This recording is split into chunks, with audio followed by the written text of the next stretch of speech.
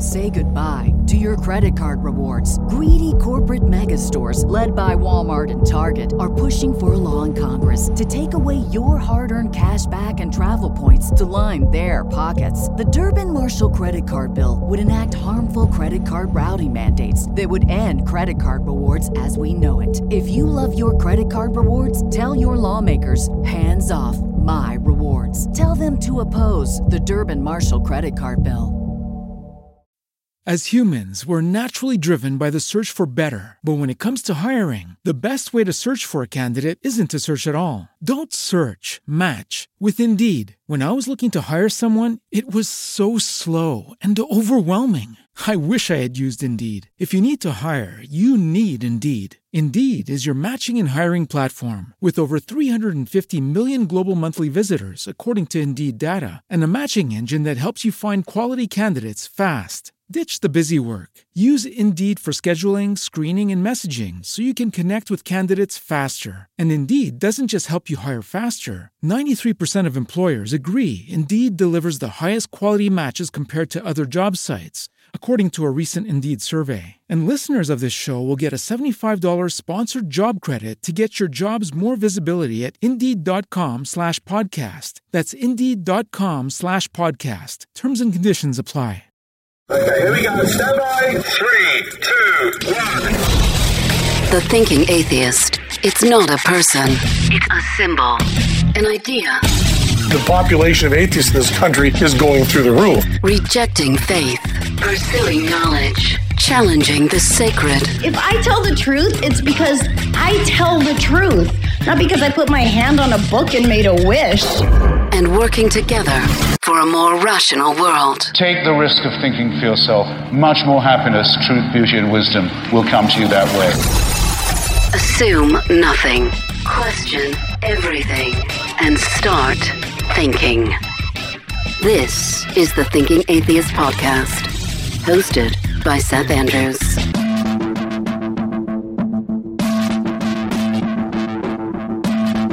This conversation is really the product of just me reading about U.S. Attorney General William Barr. Recently, one of the keynotes, along with Betsy DeVos, at the NRB, the National Religious Broadcasters Association.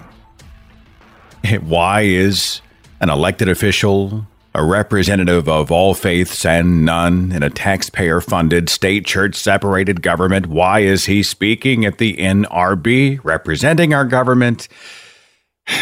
Right, you're already a step ahead of me. Anyway, so he's speaking to the NRB, and he's talking about how the press has become remarkably monolithic. And then he goes on to say that the forces of secularism have unleashed, quote, immense suffering, wreckage, and misery. We're seeking to destroy religious life in America. According to St. Augustine, as you know, man lives simultaneously in two realms. Each individual is a unique creation of God with a transcendent end and eternal life in the city of God. We are created to love our Creator in this world and become united with Him in eternity. As Augustine writes in his Confessions, "You have made us for yourself, O Lord, and our heart is restless until it rests in you." Okay, so we are created beings, created to be in a communal relationship with the Father. And there's no way that we, as flawed, fallen creatures in a flawed, fallen world, could ever be able to discern right from wrong and have any good without God. Moral values must be based on an authority independent of man's will. In other words, they must flow from a transcendent, supreme being.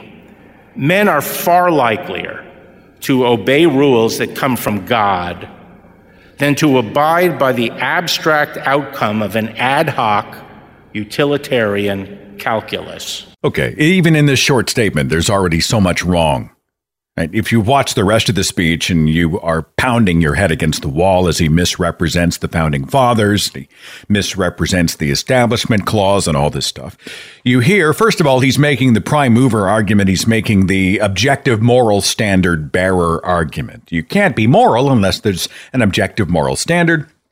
But that's not an argument for his specific God with the proper name, right? He's a devout Christian, but he's making this sort of deistic argument. There's something out there that set the bar.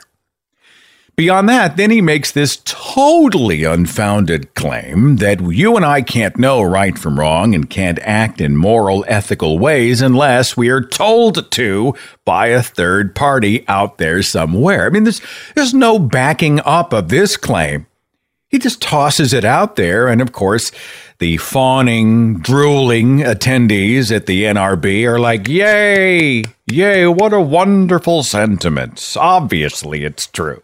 Wait a minute. How terrifying is William Barr's life if he has to be told by a third party, some magic wizard has to whisper in his ear that murder is wrong, rape is wrong, theft is wrong, dishonesty is wrong.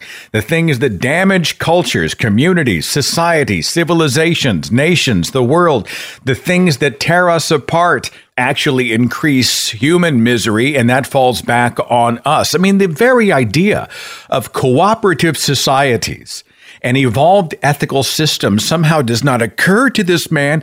He has to be told not to do horrible shit. It's terrifying. Then Attorney General William Barr spends I don't know how long talking about the attack on religious liberty. We live in a time when religion, long an essential pillar of our society, is being driven from the public square. And thank God we have the national religious broadcasters to counter that effort. Now, I don't mind necessarily the idea of hostility to religion if we're talking about the ability to criticize a bad idea. I mean, sometimes it's good to be hostile toward the ideas that damage people.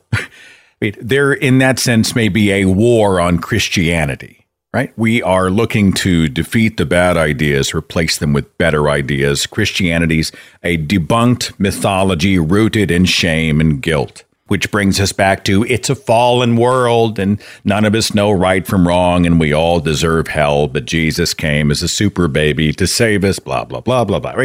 There's a lot of damage that's done to people by this kind of thinking. So we can be hostile to that in that way, but we're not hostile to the idea of religious liberty. We support the right of people to have and hold a private individual religious faith. We're not attacking our own Constitution. We're simply saying in the arena of ideas, religion doesn't get a pass from criticism. And William Barr plays the religious liberty card. So then you got Donald Trump, who is pandering to the evangelical right and the Christian nationalists because it's the only base, really, that he's got left, the only relatively influential base. He's asked about the Bible, doesn't answer, because, well, it's kind of a personal thing, and you and I are thinking he doesn't know anything about the Bible. He says it's his favorite book, and of course, Donald Trump likes to say that he knows everything about everything. I think nobody knows more about campaign finance than I do because I'm the biggest contributor. There's nobody bigger or better at the military than I am. I know more about ISIS than the generals do, believe me. I know more about courts than any human being on earth. I understand social media, so I know a lot about Twitter. I understand Twitter, and I do mostly do it myself. Bing, bing, bing, bum, bum, bum, put it out, at real Donald Trump. Somebody said I'm the Ernest Hemingway of 140 characters. Who are you consulting with consistently so that you're ready on day one? I'm speaking with myself, number one, because I have a very good brain. I know words. I have the best words. Nobody but me will know how to do. I'm the king of banking. Oh, am I good at banking? Construction is what I know. I say nobody knows it better. I understand money better than anybody. I know more about drones than anybody. I know about every form of safety that you can have. Nobody knows the system better than me. Which is why I alone can fix it. Okay. All right. So omniscience is covered. Like, forget the Nobel laureates and the great economists, and forget the hive mind out there. Forget the most acute thinkers in modern day and throughout human history. We no longer need them because Donald Trump knows everything about everything. And he's placed in positions of power all of these judges who are protecting Christian privilege. He is allowing people like mega pastor Robert Jeffress and Paul White and Franklin Graham and Jerry Falwell Jr. They just essentially get a total 24-hour-a-day pass to the White House. We have an evangelical advisory board in the halls of our government. Why do we have an evangelical advisory board? It's because he is pandering, and the evangelical right has completely prostituted itself, has ignored the best teachings of Jesus Christ so that it might further entrench its power and privilege in this country. And atheists, there are atheists who get mad at me for talking negatively about Donald Trump. Why do you have to talk about politics, Seth? Why can't you just talk about religion? I am sorry. How can you not talk about religion when you're talking about the Republican Party?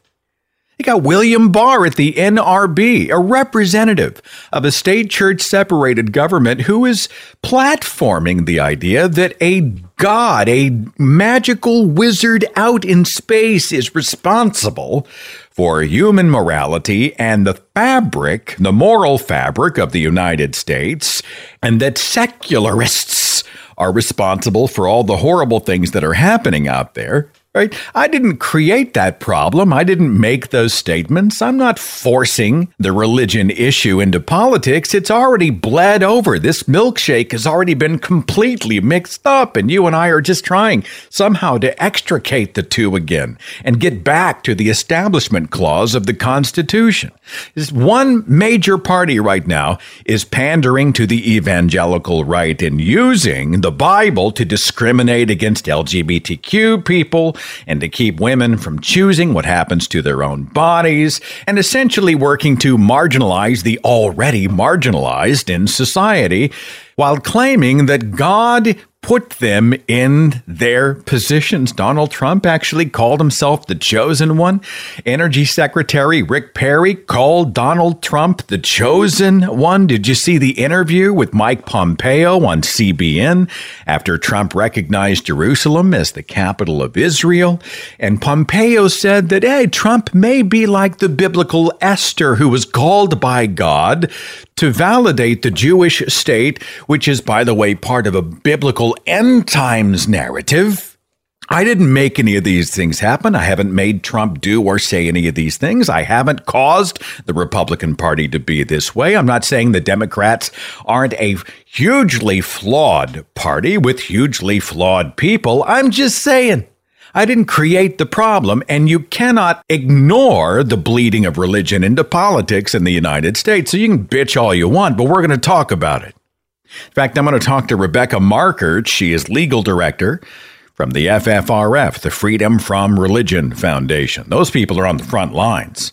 I mean, they're just out there front and center in the courts in many cases, fighting all of this religious privilege, this Christian privilege that's coming down, this entrenching of power. We're going to get the skinny. We're going to get the scoop from Rebecca Markert on what they've been up to at FFRF in just a few. I get weary watching this sort of absolutism that's happening with people who say, well, if my candidate doesn't get the nomination, I'm just not going to participate. And I'm screaming at the computer monitor going, the perfect is the enemy of the good. Right? It's not high ground to say, well, if I don't get my guy, fuck it. That's not high ground. I understand the notion of voting on your principles, but the idea that if I don't get my way, or if I don't get my person, I'm just going to take my ball and go home, I think is an abdication of moral responsibility. I can already see the hate mail coming my way. well, you know what? The moral thing is to vote your conscience, and therefore I'm going to stay home. And I'm like, if you stay home, what are you accomplishing? What are you sentencing the rest of us to? The opposition is literally praying you will stay home and not participate in the process, so they don't have to give up their seats in the throne room. Oh. Well, the whole system is broken and it's all rigged, and I'm going to take my ball and go home. Damn it. Nothing matters anyway. Oh.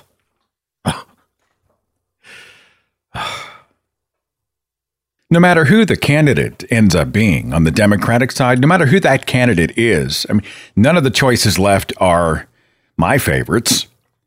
But it's more than about one person. This November, I'm voting for more than just a candidate. I'm voting for the next appointee to the Supreme Court. I'm voting for the next Secretary of Education and federal judges getting lifetime appointments. I'm voting for funding the Centers for Disease Control. I'm voting to let kids out of cages. I'm voting to enforce EPA regulations and a healthy attitude toward how we treat the environment. I'm voting for the protection of the Johnson Amendment to keep the churches as much as possible out of the process. I'm voting for LGBTQ equality and same-sex adoptions. I'm voting for non-Christians to not be treated like second-class citizens. I'm voting so that somebody else can get some health insurance out there. I'm voting for a general reduction in toxicity and tantrums, especially on Twitter. But tantrums and bad behavior and bullying and disrespect and mockery by the other nations of the world when they look at what we currently have. I'm voting for an adult in the room, at least somebody who's more of an adult in the room. So a difficult choice becomes an easier choice because it's more than just the candidate. It's about nudging the United States away from the current assault on truth, compassion, maturity, and goodness. Right now, the perfect is the enemy of the good. Right now, we're just looking for the better, aren't we? We're looking for a step toward improvement, whatever that may mean. We can figure the rest out later. Right now, we got to stop the bleeding. Now we get into the troubled waters of, are you a humanist or are you just a non-believer in gods? And how do you define humanism? I define humanism as we are people who quite simply must solve each other's problems because we don't believe that solutions are coming from on high. We don't believe in a God that will advocate for us. We believe we must advocate for each other. We are all part of the human condition. That's where I fall as a humanist. And it just brought to my mind the question, how does a humanist choose a candidate? And I'm going to take shit for this one. How in the world could someone with humanist values stand behind the anti-humanist behavior, attitudes, and words of Donald Trump? I got unfollowed by somebody publicly, made a big announcement that he was going to unfollow my personal Facebook page because I like to talk politics. And of course, I'm like, well, you know, this is my page. Of course, I'm going to express my own value system on my page. And he was astounded that I could be an endorser of reason and logic and all these things when it comes to atheism and religion, but I apparently was using a religious mindset, or I wasn't being logical or reasonable when it came to politics, which is a great way to sort of stop the conversation. I wish you weren't so illogical. And I'm like, you know, this is all a matter of record. So he's like, well, what exactly bothers you so much? And it took me about 30 seconds to line it up in my own brain. And I said, you know, Trump says sexual assault accusers are too ugly for him to have victimized. He baits teenage climate activists on Twitter. He mocks political rivals like Bloomberg. I don't even like Bloomberg, but he doesn't mock Bloomberg for his ideas. He went after Bloomberg for his height, called him Mini Mike. He cheers on congressmen who body slam journalists to the ground. He ridicules people like John McCain. John McCain, prisoner of war in Vietnam, shot down. He could have skated after 2 years because of his connections, but he refused to leave his brothers in captivity, and I think he was a POW for like 5 years, permanently disabled after the war because of his service.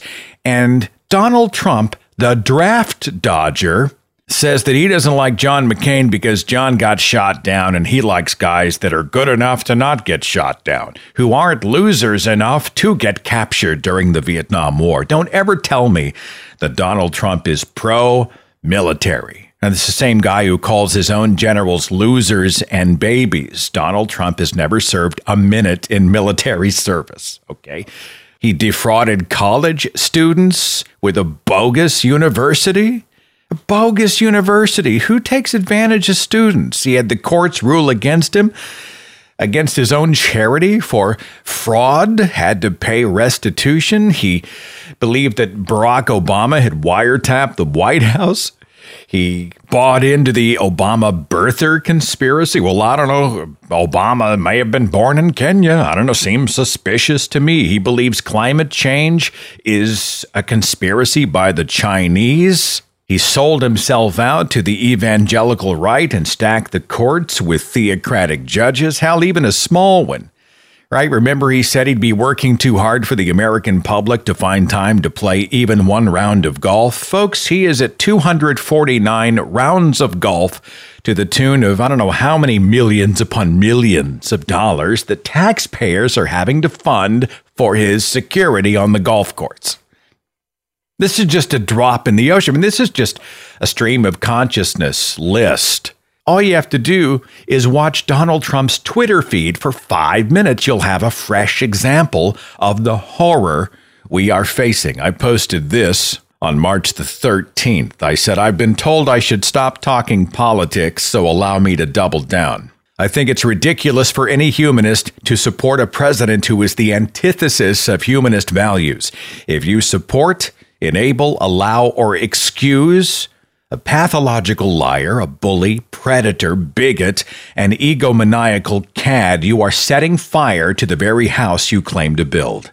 Our votes are a reflection of our values, a reflection of ourselves, and I remain convinced Donald Trump is an empty shell of a man, a vacuous heart that cannot elevate itself, and so it commits to slashing at others in acts of pettiness and cruelty that should be an anathema to all moral creatures. Trump is the jester who wants to be king. He is the tweet storm, the tantrum, the cheap shot, the truth of the moment, forked tongue, the antithesis of goodness, charity, empathy, humanism. He's the antithesis of humanism. And if he is us, then shame on us. A few calls from our switchboard today as the listeners sound off. 647 on the switchboard. You're on the Thinking Atheist podcast. Who's this? Hi, Seth. This is Mike from Toronto. How are you? I'm well. Okay, I'm not an American, but I can give you an outsider's perspective because I think this is applicable to the world. What's happening right now is that last big push of power for a dying religion. Okay, you see it happening. Like right now, you can say Republicans this, that, and the other thing, when in fact, the Republicans, the people in charge of the White House right now, would be a little bit better to say they're the Tea Party. I mean, the Tea Party took control of your government right now, and that's what's really going on. And that's going to cleanse itself really soon. Though I'm one that if I was American, I would say vote blue no matter who, and I would. But I'm going to make a prediction on your show right now. If Bernie Sanders loses, it gets the majority vote, but gets ousted because of superdelegates, Trump will be in for sure. No matter what you preach, no matter what you say, though I agree with you. I agree with you 100% that you're abstaining from your moral duty by not voting. I mean, when we say veterans died for our freedom, what does that ultimately mean? That ultimately means to preserve democracy, which boils down to your vote. In my opinion, when you don't vote, you disgrace the veterans who died. But nonetheless, the reality will be that if Bernie Sanders wins the majority but gets ousted on superdelegates, you're going to have a significantly large number of voters who will not vote. I like Bernie, okay? I mean, he's He's a bit radical for me. I'd certainly support him if he was the candidate, you know. I look at the comment section right now and I'm like, well, so-and-so said this and so-and-so's done that. And these things matter, but the days of purity tests need to be over. The perfect is the enemy of the good. Right now, we're doing damage control. And so, you know, if I look and I think, well, is Sanders going to make a theocracy and pander to the religious right, the Jerry Falwell Jr.'s and the Pat Robertsons and the Robert Jeffresses and the Paula Whites? Hell no. I mean, you can see that coming. So I'm looking and I'm like, this isn't even close. I bet you, you know, this is just me speculating, but I'll bet any money that Bernie Sanders is an atheist, but he just can't come out with it in America. Somebody asked me once, they said, when do you think we'll get an atheist president in the U.S.? And I'm like, statistically, I know we've already had one. They were just politically savvy enough not to say it out loud, you know? Exactly. I got to move on. Before you let me go. Oh, I'm sorry. Go ahead. But may I ask you one quick question before you let me go? Yeah. I'd like to send you an email with a PDF attachment. I want to ask you something. My son just started a vlog called The Teenage Atheist, and I was just wanted to share it with you. But the emails I've sent you in the past never got viewed. Is there any way I can send you an email with a PDF? I try to read all my email. Look at it? How long is it? Like, I don't have a whole lot of bandwidth, but I'll try to take a look at it. You can send it to Seth. No, there's no bandwidth involved. It's just text. It won't take up much. How much? Like, is it a book? Is it an article? What like is a page. Oh, like a cool. page. Yeah. Send it to Seth@thethinkingatheist.com. All right, I will do that. And thank you so much for taking my call. Thanks for calling. See you later. Bye-bye. I talked about this on Facebook the other day, and I try to get to every email that is sent to me. I don't have the time to respond to all of them. Some people, with the best of intentions, will be like, hey, would you read this apologist book and then tell me what your opinion is? And I'm like, holy shit.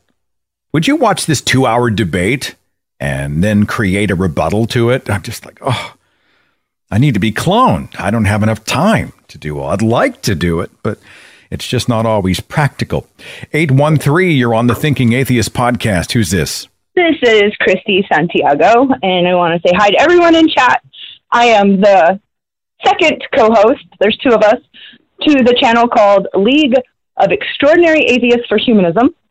And I have been campaigning for Bernie Sanders so hard. And I do need to say that out of all the doors I've knocked on, I have met so many so-called, quote, moderates, Republicans and Democrats, who, when I talk to them about policy alone, all agree with what the mainstream media is calling radical ideas. And so it's heartwarming to me when I knock on the 100th door that day and 80 of them have agreed to vote for Bernie without any coercion, any persuasion, just policy talk. So I wanted to add that to the conversation because I think that that's lacking. Person to person, it's there. It's not radical. I don't think healthcare is radical, and I don't think taking away this debt on so many people is radical. What I think is radical is going into foreign countries and just decimating brown and black poor people. That's freaking radical. So maybe I'm radical. Who knows? I'm not opposed to radical ideas. I understand, though, that culture shifts often don't happen in a Cambrian explosion. Sometimes, exactly. I agree. Taking that step, but you and I agree philosophically, ideologically, we agree that I think Bernie, despite the fact that he's a flawed guy like anybody else, he ain't Jesus. He's not. This isn't Trump cult. But at the same time, I mean, he's been doing the same kind of thing for decades. He's stayed on message. I think he's a true believer in what he's about. I have some questions about how it's all paid for, but quite frankly, I don't mind paying more in taxes if I'm paying less in health care. I think that is a huge misconception. When I sit down with, just yesterday, my last family that I knocked on is a family of 4, mom and dad and 2 boys. This family is paying $13,000 a year for health care. So they're going to not pay $13,000 a year for health care. They're not going to pay anything out of pocket at day of service, at time of service. But they will pay more at taxes at the end of the year, but not $13,000.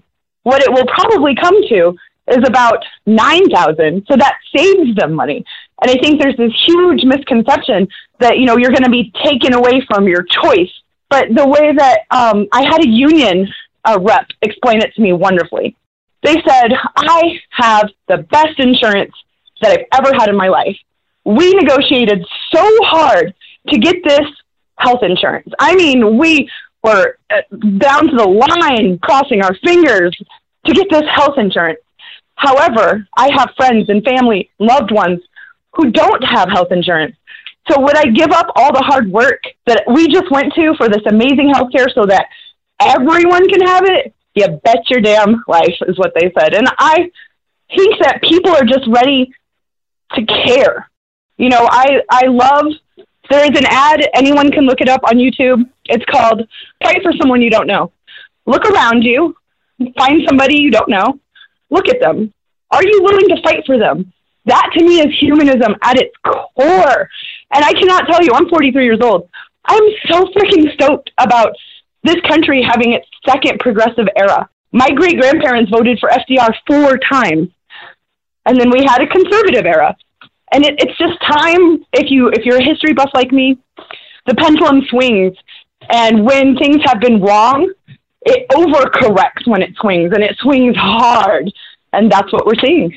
There are some who are going to accuse me of allowing a 5-minute Bernie ad on the show with you, but I think I think your perspective is valid. I think you bring a lot of good ideas to the table, a lot of good stuff to chew on, and I think Bernie Sanders has more humanism in his pinky finger than the entire Donald Trump administration has as a collective, and that's huge for me. And I don't know that I agree that all people are interested in caring about other people. I am very aware. I know several people, many people in my immediate circle who are like, it's every man for himself, and I'm going to look out for number one. That shit exists. And it's part of the reason the Republican Party I was is the raised way by it is. conservatives. I get it. All right, yeah. I get it. Get out there, you know what? Pull yourself up by your bootstraps. I had to make my way. They got to make their way, and that's how it is. And it's a very insular way of living. So taxes are theft. Yes, I've heard that exact thing. But at the same time, I think, if we lose the empathy of seeing someone else who doesn't have the opportunities we do, and our first reaction is, it ain't my life, it ain't my problem. I think that cheats everybody, including ourselves. And so I appreciate you and your enthusiasm. And, if your candidate wins, I appreciate you. I'm sure I'll hear the scream of ebullience and celebration across the country emanating out of your house. You will hear it from me in Tampa, Florida. You'll say, that is Christy. I can hear her in Tampa screaming. Christy, good luck with your show. Thanks for calling. We'll see you later. Thank you so much, Seth. Right, goodbye. See you later. She's enthusiastic. 360, you're on the Thinking Atheist podcast. Who's this? Hi, this is Tim Blaine, first-time caller, but I love your show. Thank you. Thank you so much. What's on your mind? What do you think about all this? Well, I'm in agreement with the last caller as far as Bernie goes, and I was listening to you, and you said something about, Cambrian explosions don't necessarily happen. Well, we've had it happen in our history already. FDR did that. He was coming right on the heels of Hoover, who caused the roaring 20s and the expansion of wealth for the rich, and then suddenly Black Tuesday happens and it fails. The banks fail and all of that. FDR comes and he promotes the New Deal, and he goes to all of the representatives and the senators and he says, look, you're going to have to vote for the New Deal. Otherwise, because I'm so popular, I'm going to primary all of your contestants, no matter who they are. So are you for the New Deal?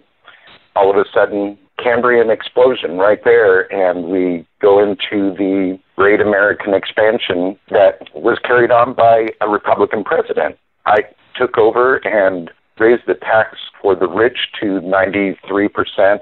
Of course, they didn't really pay the 93%, but you know what I mean. He did the effective tax rate at 93%, and they essentially paid around 50, 53, something like that. So Cambrian explosions do happen politically. I take your point. I mean, in my defense, I said usually don't happen, but no, you make a better point. Revolutions do happen and have happened throughout history. Major cultural shifts certainly have happened, and they are possible. So I stand corrected. You've said it better than I did, so much appreciated. Oh, no problem. And again, I love your show. I love listening to you, and anytime I can catch you on anything else, that's like, oh yeah, I got to listen to Seth Andrews. No. Well, thank you for that. So, yeah. Well, hang in there. Keep the non-faith. Hopefully we'll see some positive change happen in November, and you're much appreciated. All righty. Thank you, sir. All right. Take care. 913. Hi, who's this? This is Tiffany. Tiffany, I can barely hear you. Can you hear me? Sorry, I'm on a headset. All right. I don't claim to be a humanist. I'm one of these people who I vote pretty much right down the middle all the time. And since most of these people calling you sound like they're, really hard for Bernie, as a moderate voter, I'm begging you guys to give us a different candidate. As much as I don't want to vote for Trump, I don't want to vote for Bernie, and I would like another option. I would like to have a more moderate candidate that I can vote for with a clear conscience. Can I ask you a question?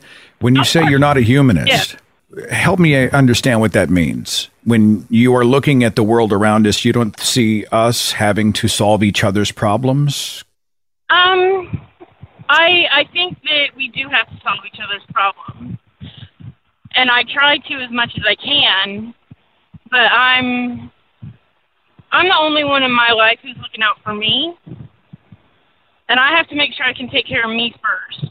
As much as selfish as that sounds, and I know it sounds terrible. Well, I don't have a problem with you being protective of yourself and your circle. I think that's a responsible course of action.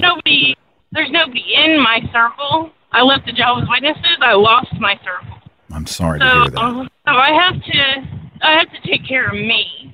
So I help others when I can, but I hate to claim the umbrella of humanist when my circle is me. Okay, hang on. Hold on a second. All right. If that makes sense. I in the chat room will be your circle.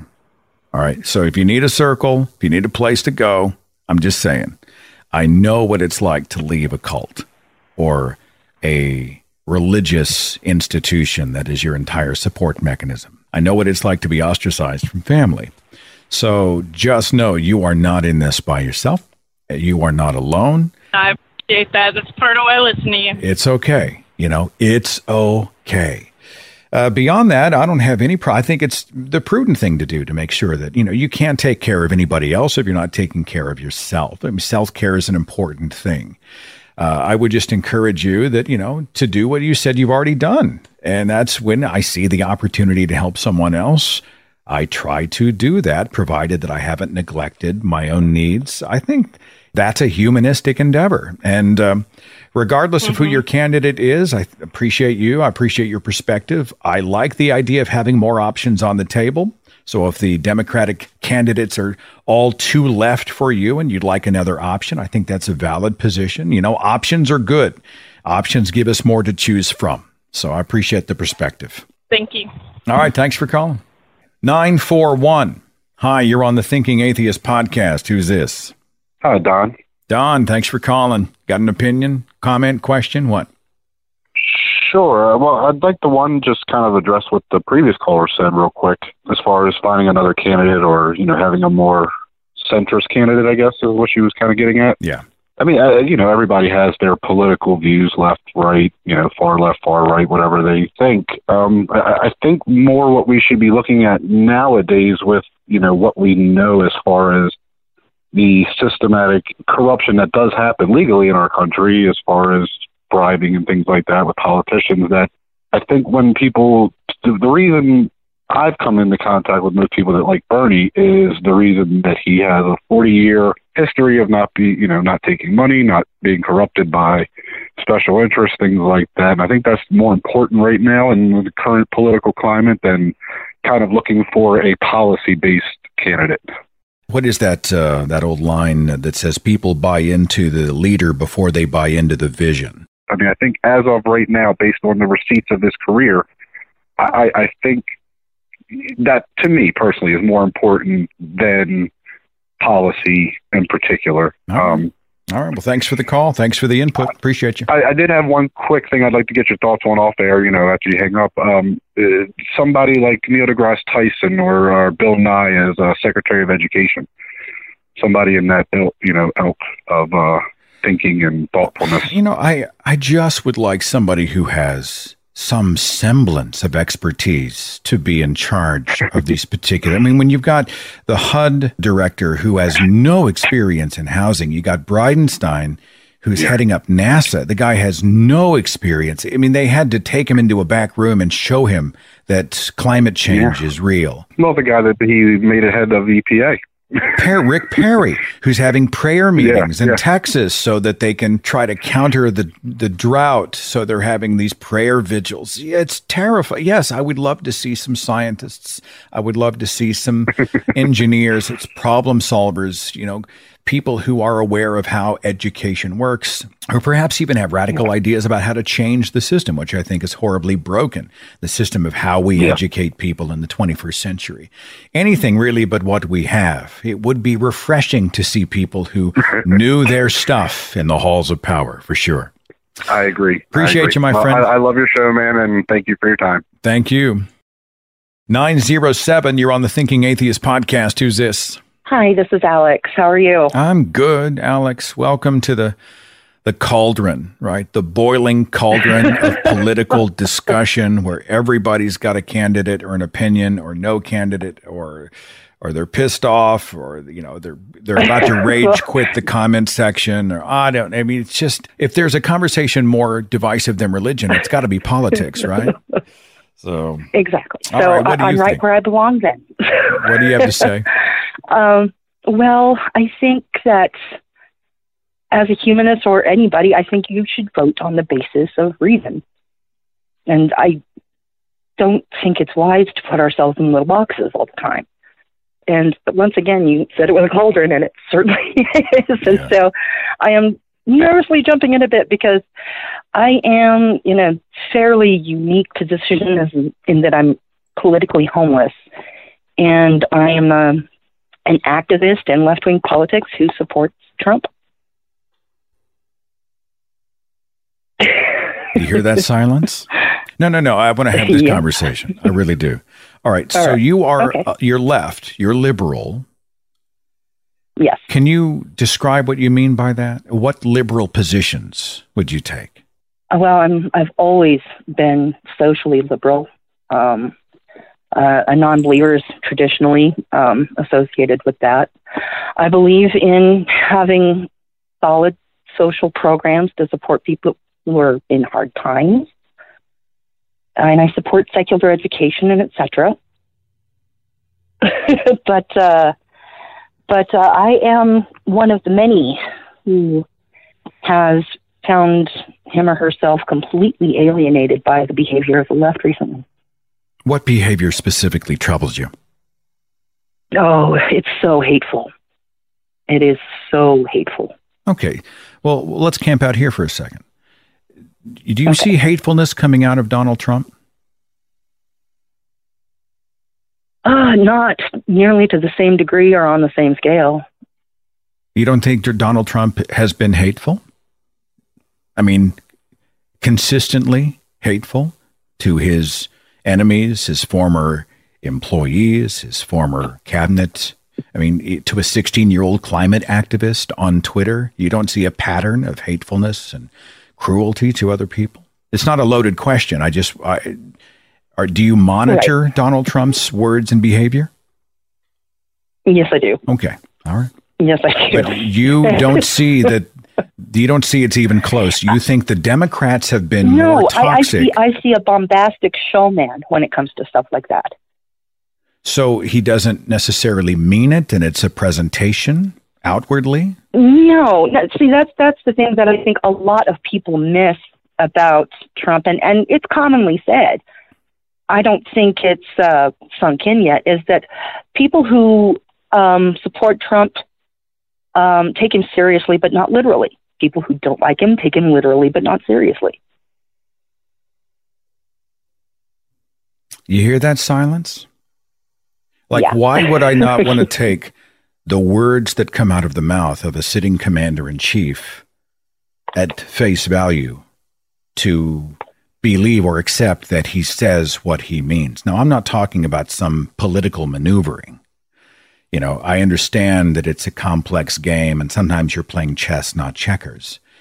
But when you are speaking specific words, and this goes well back, long before the presidency, these words have assigned value. He is saying what he's thinking. You think this is something else? Is it a ruse? Am I supposed to read between the lines? How do I not take literal speech literally? Okay, well, give me an example. Oh, gosh. I'm trying to think of a most recent one. Probably going out. The first one that comes to mind, obviously, because she's a teenager, was him going after Greta Thunberg. Do you think it's responsible for a 70-plus-year-old sitting president to bait a teenager, a climate activist teenager, on Twitter? Do you think that's healthy, responsible behavior and a productive use of his office?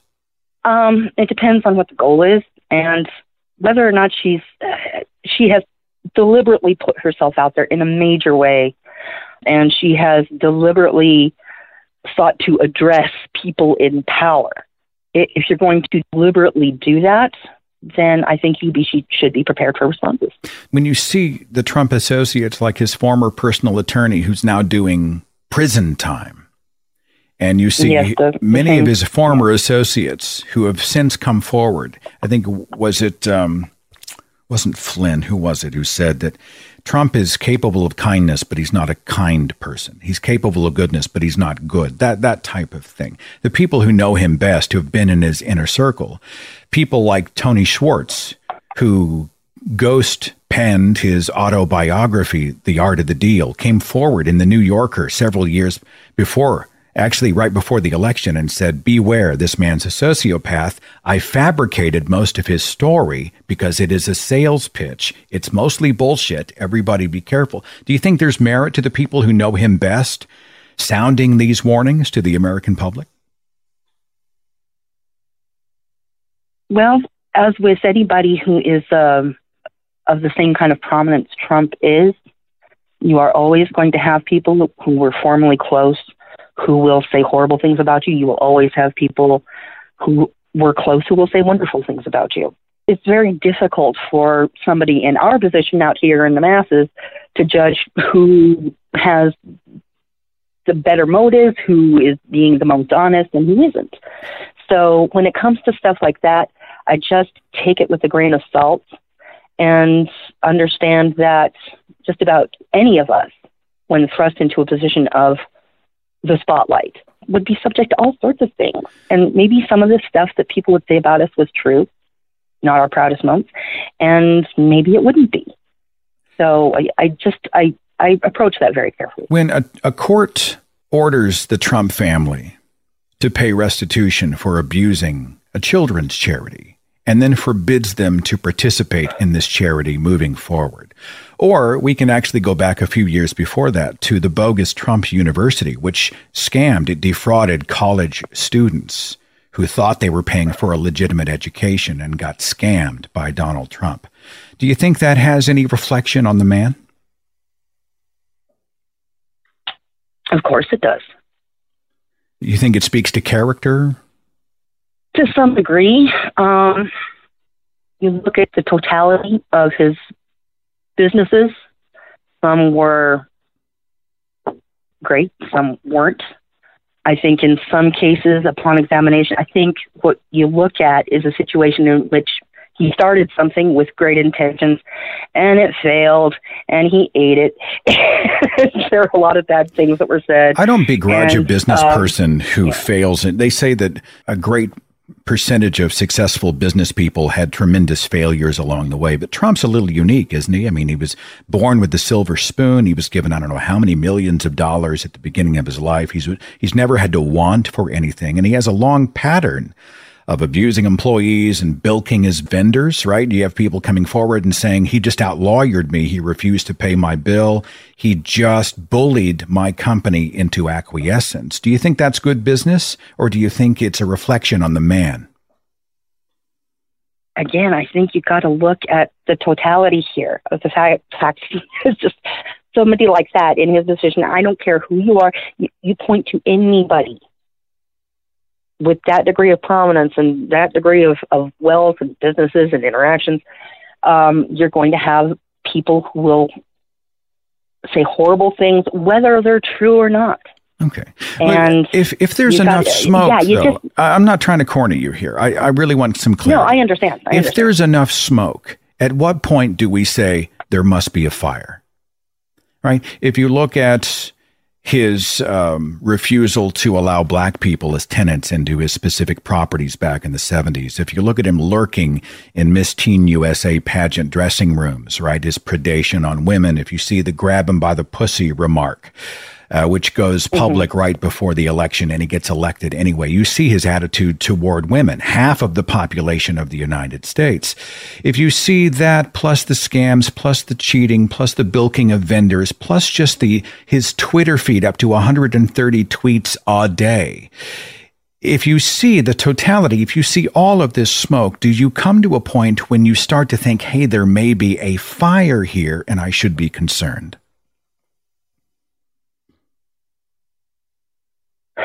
Well, and that's the thing, is that I'm not looking just at Trump. I look at those who were competing with him. And in 2016, everybody was going on and on about the fires around Trump and completely ignoring the complete, if there was a fire around Trump, it was an inferno around Clinton, and nobody would talk about it. Do you think Hillary Clinton may be in line more with humanistic values? I mean, I'm not saying she's a good candidate.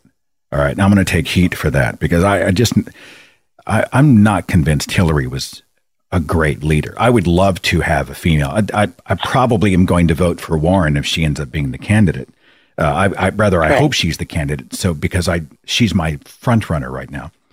But do you think when it comes to protecting the state church line, keeping superstition out of politics, not giving preferential treatment and privilege to the theocrats, being more representative of the diverse population of the United States, do you think a candidate representing more of those liberal values is more in line with humanistic values than Donald Trump?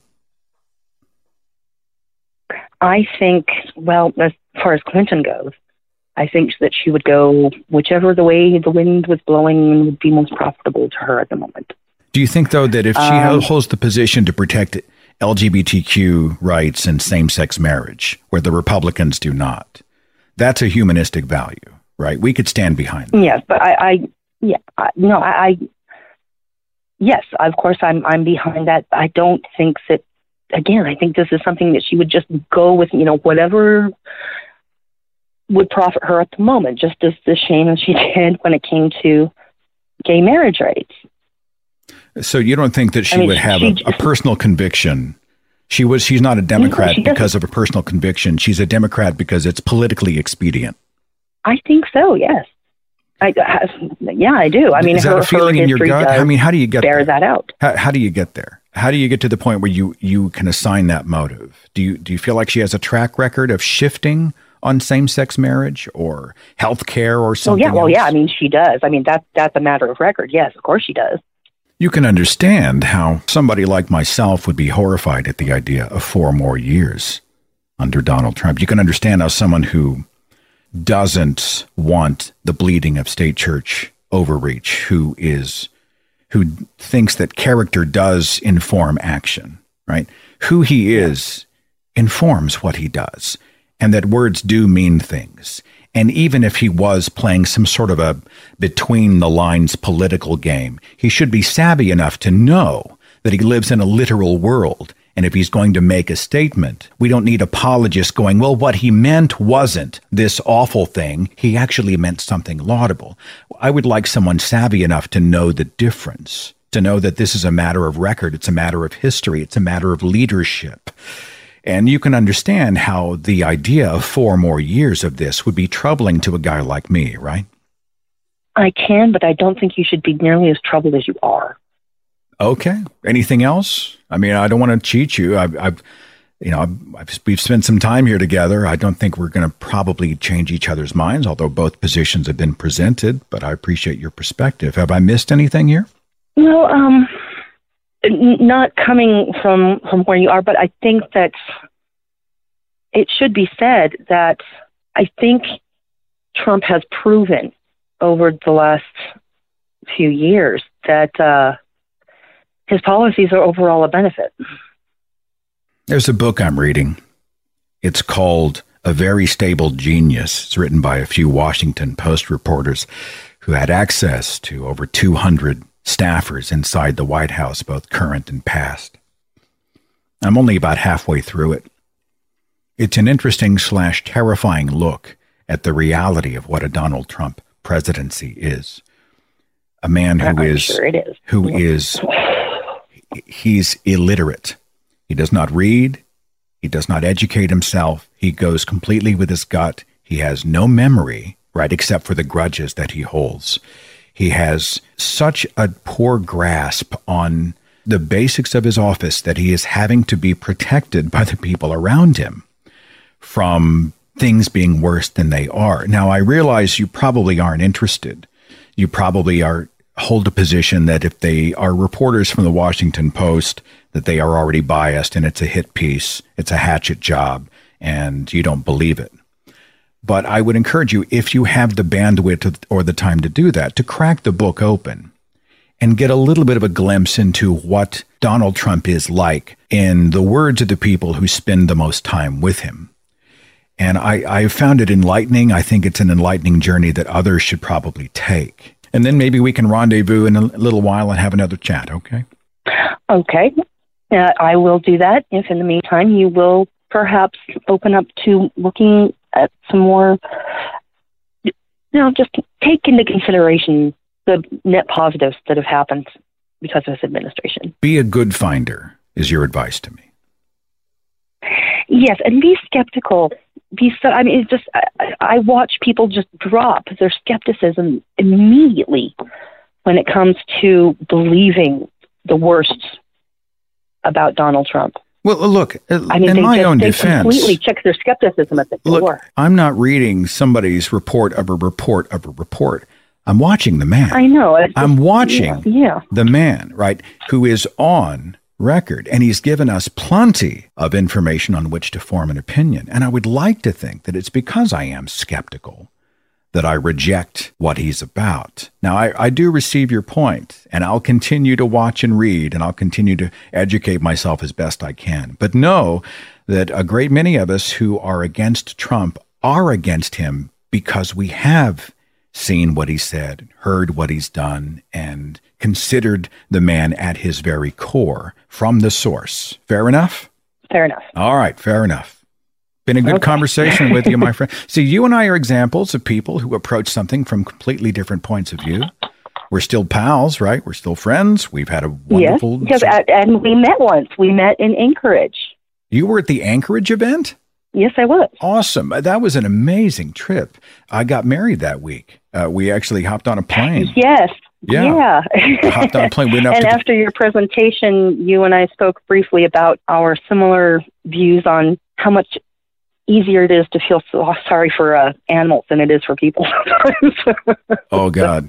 Don't get me started. There was a Humane Society article about some people who had abused a dog, and they put this story up, and it does hit a primal part of me. It just hits me right in my heart. You and I share that. So, see, you and I probably, at least in that, we have a lot more in common than we probably have apart. I appreciate the chance to talk to you. Thanks for calling.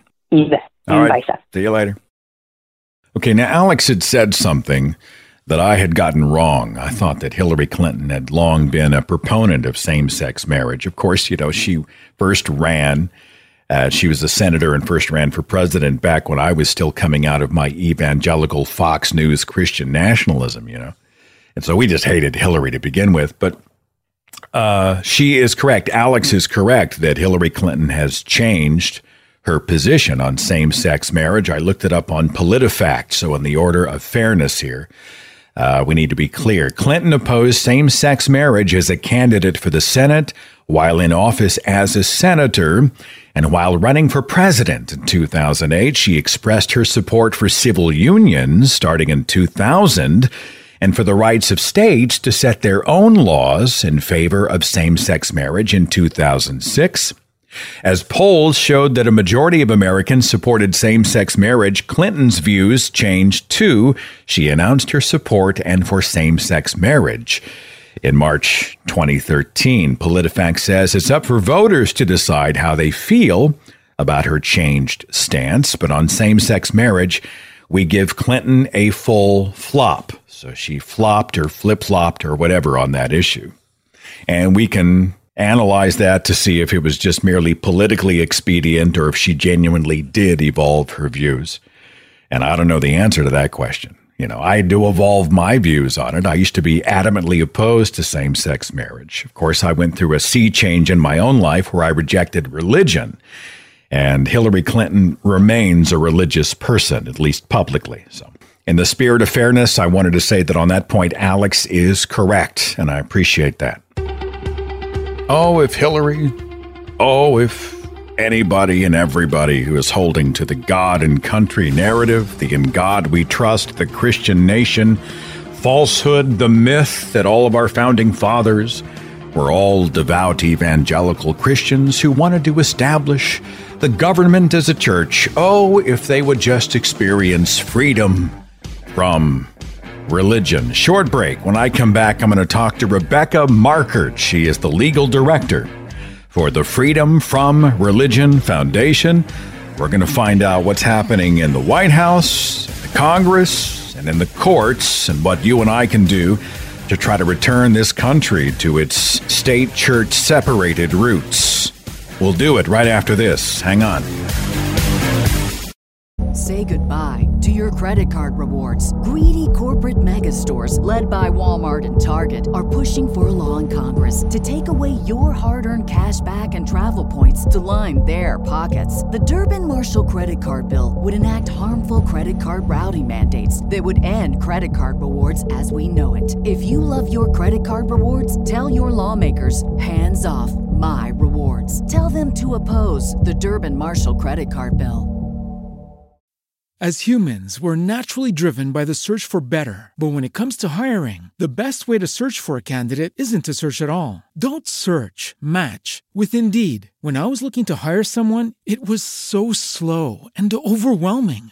I wish I had used Indeed. If you need to hire, you need Indeed. Indeed is your matching and hiring platform with over 350 million global monthly visitors, according to Indeed data, and a matching engine that helps you find quality candidates fast. Ditch the busy work. Use Indeed for scheduling, screening, and messaging so you can connect with candidates faster. And Indeed doesn't just help you hire faster. 93% of employers agree Indeed delivers the highest quality matches compared to other job sites, according to a recent Indeed survey. And listeners of this show will get a $75 sponsored job credit to get your jobs more visibility at Indeed.com/podcast. That's Indeed.com/podcast. Terms and conditions apply.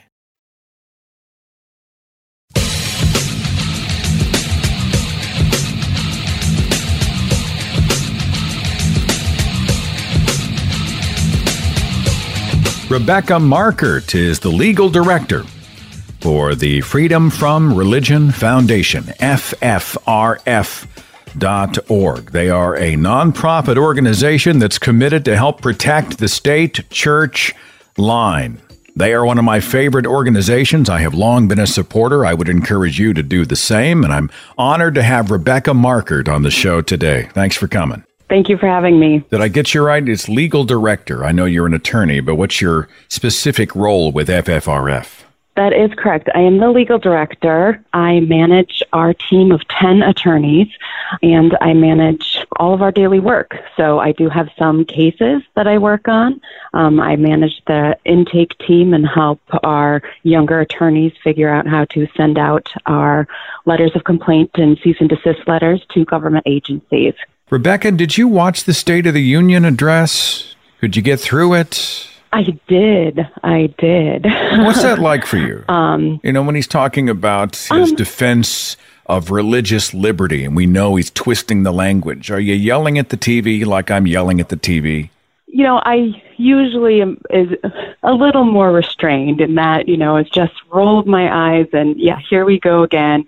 We knew that this was coming, especially when he talked about bringing prayer back into the schools.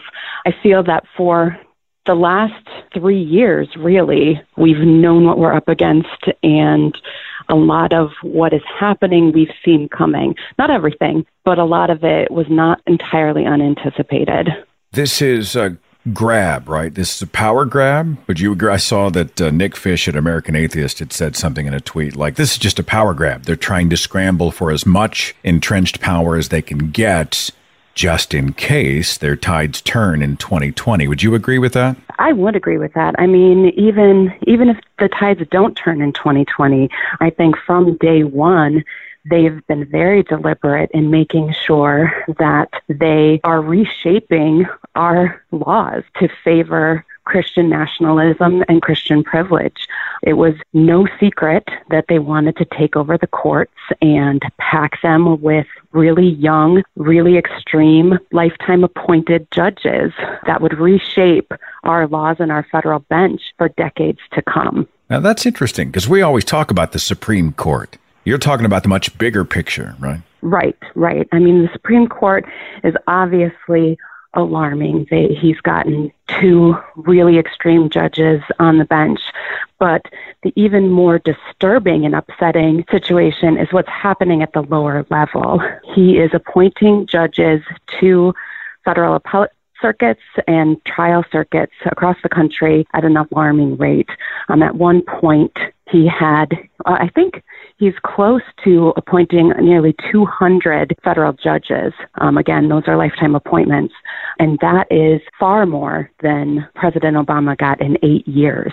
So they are really just ramming them through. And there's really nothing that we can do to stop them. We've stopped a few of them because, some of these come out as really unqualified. There was one judge who had never tried a case ever, even as an attorney. And there was one appointment, or there's several appointments where it comes out that they've made some really alarming, horrible statements about LGBTQ people and things like that, where there's a significant backlash and we're able to get some senators on our side. But for the most part, these judges are going through and they're going to be there for the duration of my career, and probably for a lot of our younger generations. Talking about unqualified, I mean, we can go through the Trump administration, right? We got Ben Carson at HUD with no experience with housing, but Betsy DeVos is the first one who comes to mind. It was NEA President Lily Garcia who had called a few years ago. Education Secretary Betsy DeVos, quote, the first Secretary of Education with 0 experience with public schools. She's never worked in a public school. She's never been a teacher, a school administrator, nor served on any public board of education. She didn't even attend public schools or send her children to public schools.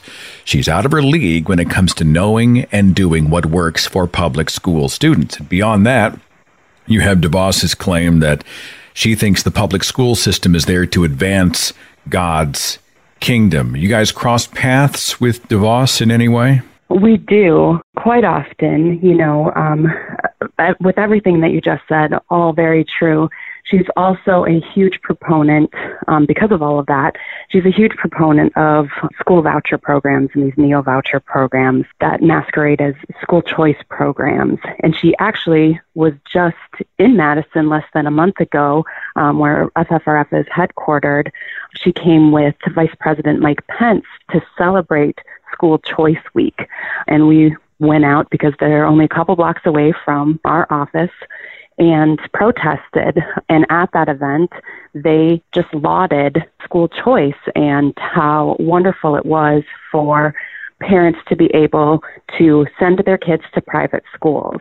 Really, their motive and their objective here is to undermine public education altogether. And these voucher schemes and scholarship programs, they benefit private religious organizations who are running schools. And so really it's just diverting public dollars to religious education, which of course is unconstitutional, but there have been several courts that have found that these types of schemes are constitutional. And in fact, that's going up before the U.S. Supreme Court this year. It was argued a couple of months ago for a case in Montana, and we'll get a decision in that case in June. Tell me about the vouchers. She's a devout Christian. Are these vouchers supposed to also apply to Islamic schools, other faiths? Is it only slanted toward Christian? Is that maybe between the lines? How's that work? Theoretically, yes. They could go to those schools. In large portions of the country, there's just not that many religious schools that are Muslim schools versus Christian schools. So, for example, in Montana, the case Espinoza v. Montana, that scheme supported 13 religious schools and charter schools in the state of Montana. 12 were actually religious, one was not, and I believe 11 of them were Christian, and I think one might have been Catholic or something like that. The reality is most of the schools that are benefiting from these schemes are Christian and not minority faiths. But theoretically, yes, it could go to those schools that apply to be part of this program.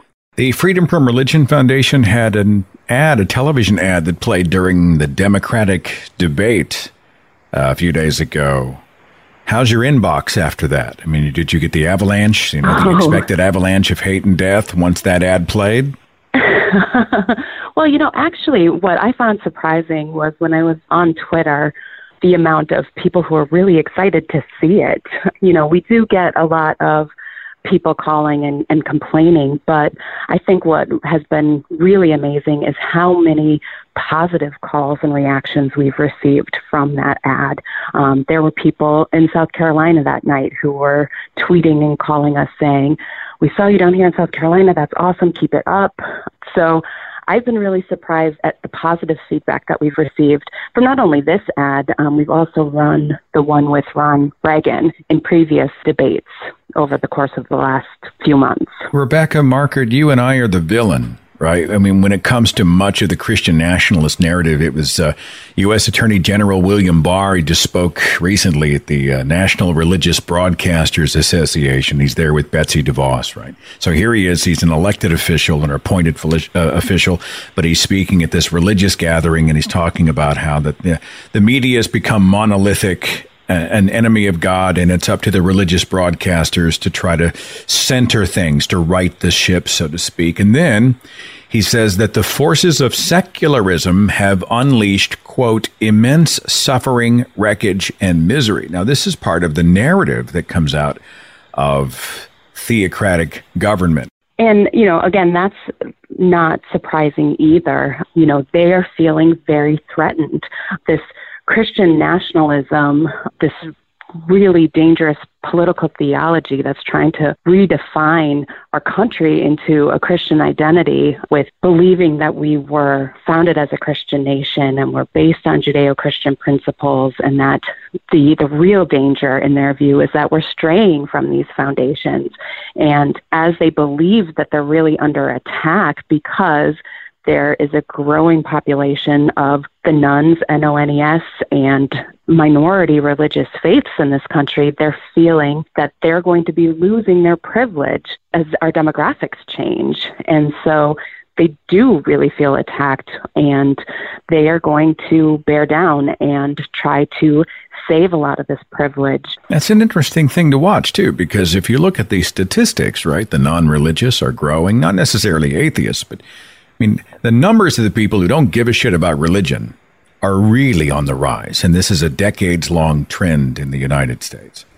So short term, right. They're pretty successful at consolidating power and entrenching these judges at every level and doing all this stuff. But their long game for the Christian nationalist must be pretty terrifying, right? Yeah, I think so. I mean, I do think we can't understate what they're doing to the federal judiciary, because a lot of the decisions that are coming down from these extreme judges are going to be really difficult under our system to undo quickly. And they're also dismantling a lot of the federal regulations, which are going to take years to correct as well. And they've changed the rules in the House and the Senate to make it harder for minority parties to stop things and even really to get things done.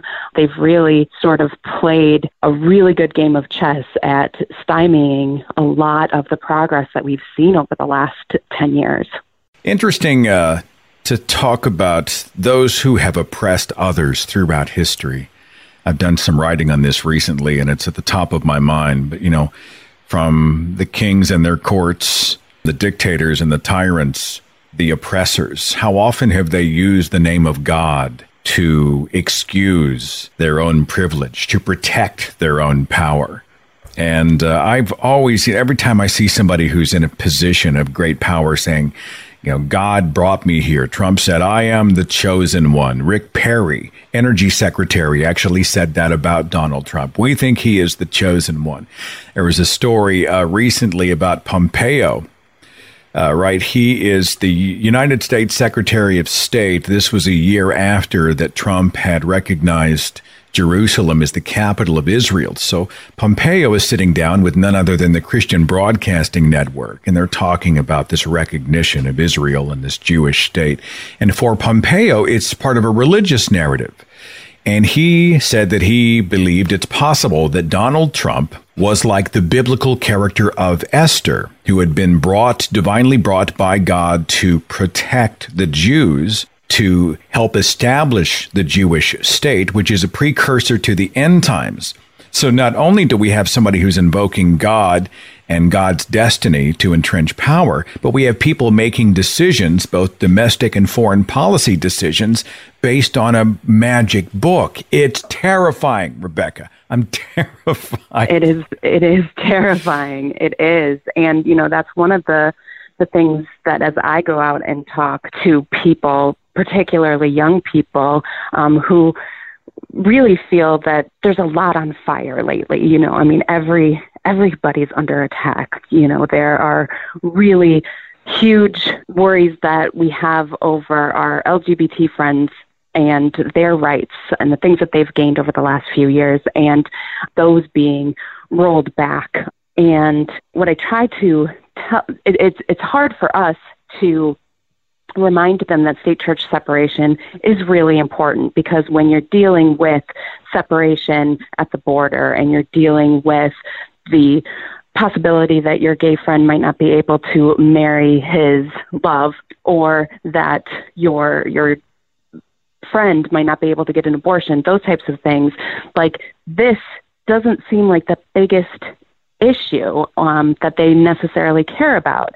And what's been difficult for our job is to try to elevate that right and get them to care about it. But the thing is we can point to all of these different issues and show why this mix of religion and government is driving a lot of these policies. Like you mentioned, they're bringing up the Bible for every policy decision that they're making. The child separation issue at the border, that was based on Romans 13. Jeff Sessions was not shy about that. The Bible allows us to do this, and that is horrifying. You've handled a number of high-profile cases, but you also at FFRF handle a lot of just everyday stuff. People approach you, right? I mean, they see somebody who's preaching in a public school classroom, or they're using a government office to do some sort of evangelism. I mean, can you flesh that out? Because I know there are a lot of people who encounter this kind of stuff and they're like, well, wait a minute, who do I call? How do I contact you if something's going on that is a breach of the state church line? Can you kind of flesh it out, what you're about?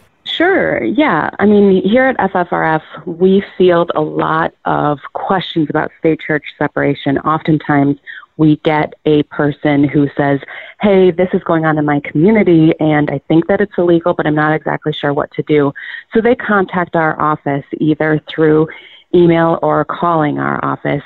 You can go to our website and report a state church violation. It's one of our drop-down boxes, and that will get sent immediately to our intake attorney, who will review your question and determine whether there's something that we can act on. A lot of times we are dealing with religion in the public schools. That just seems to be our bread and butter a lot of times, where teachers are teaching their children how to pray, their kindergarten students praying before snack time, public school football coaches praying with their team or baptizing their teams. All of these things, FFRF will review, determine if we can solve it short of going to court.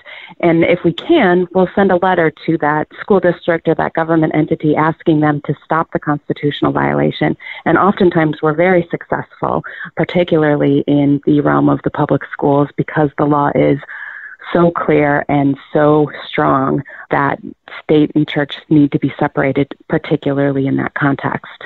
Rebecca, we're friends. You know, you and I, we get each other, right? We're both heathen liberals, right? I mean, neither one of us are fans of Donald Trump. And yet, whenever I bring up the Trump administration and my vehement opposition to the man and what his government is doing, there is a group within the atheist circle. They are either fiscally conservative, or they have, for whatever reason, they've decided that Trump is the lesser of the evils kind of thing. I want to hit that from a couple of angles if I can. First of all, it's more of a statement. I think that there's only really one party that is baptizing their platform in Christian theology, right, Rebecca? I mean, back me up on this. It's not the Democratic Party that has been, I'm not saying that I'm letting them off the hook, but I'm saying if we're looking at which political party right now is trying to build its foundation on magic and on Christian privilege, we have to say it's the Republican Party right now, the GOP. Would you line up with me on that? Is there more to it? Well, I mean, first, I will have to say that, you know, FFRF is a nonprofit organization, so we have to be nonpartisan. And so we don't endorse or support or oppose a particular political party, their platform, or a candidate. But I think that you're right in that when you look at who the evangelicals and the religious right are embracing and are excited about, because really, I mean, honestly, if Hillary Clinton had won in 2016, we were not going to have, you know, an atheist president. She was very religious. There were going to be continuations of a lot of these faith-based offices and faith-based services and government funding. Vouchers probably wouldn't have gone away. That still would have existed even under a different president.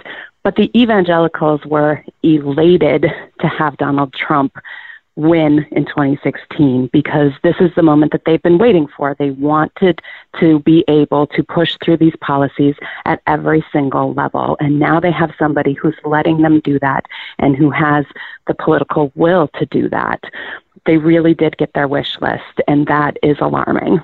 So if if you're nonpartisan as an organization, you're providing information and advocacy and those types of things. But if we're looking at who might be least dangerous to the state church line, is there a place that some people could go to try to get educated about, you know, which candidate might be more pro-Constitution for 2020? Well, you know, we are part of the Secular Coalition for America, and they are an organization that can lobby and do more political type work. I believe that they are going to be pretty engaged in 2020. I know they are going to have a big Get Out the Vote campaign with the Secular Student Alliance. They've been talking about doing legislative scorecards and different types of surveys to figure out where the candidates are and how they align with secular values. So that would be a place to go. And Hemant Mehta, who does the Friendly Atheist, he's done this for several election cycles too, where he's just come up with a list of candidates who are openly atheist or openly secular and where they're running and what they believe in. And he's been keeping track of that type of stuff too. So he might be another place for people to look. The Secular Coalition for America's website is secular.org, and then you can just Google search Friendly Atheist to find Hemant's website. Before I let you go, what do you need? Like, how can we help? What needs to happen? Give me some plans of action. Give our listeners sort of a path forward as far as helping to stem the tide against the Constitution that's taking place? Well, I think the biggest thing is to join FFRF. We have a very active legal program, a very active non-legal program to really stem a lot of what's happening and really fight back against the Christian nationalism movement that is sweeping our country. So if you go to ffrf.org and join us, that would be the biggest help right now. The other thing is to be vocal about what you're seeing. I'm heartened by the enormous backlash that we've seen against some of these really harmful, discriminatory policies that the administration has been putting out. When they roll back regulations that protect vulnerable populations and minority populations, there's a significant outcry over that, and that's really wonderful. But that only works if people are loud and passionate about it. I believe that it was James Madison said that your first duty as a citizen is outspoken resistance. So it's not enough to say, I disagree with that. You need to be more outspoken about it. Let these legislators know that you don't agree with that and that it's wrong and it needs to stop and that you're going to hold them accountable if they are not listening to you. And then I guess the final thing is vote. Educate yourself, figure out who the best candidate is, and vote in 2020. Rebecca Markert, who is legal director at the Freedom from Religion Foundation, FFRF.org. Thanks for your great work. Thanks for talking to me. Thanks for giving our listeners sort of a place to go. Thank you for having me. And we'll follow your work, support your work, and if there's anything we can do to help support that work, you just let us know, okay? I will. Thank you very much. That'll do it for this week. We'll call it a show.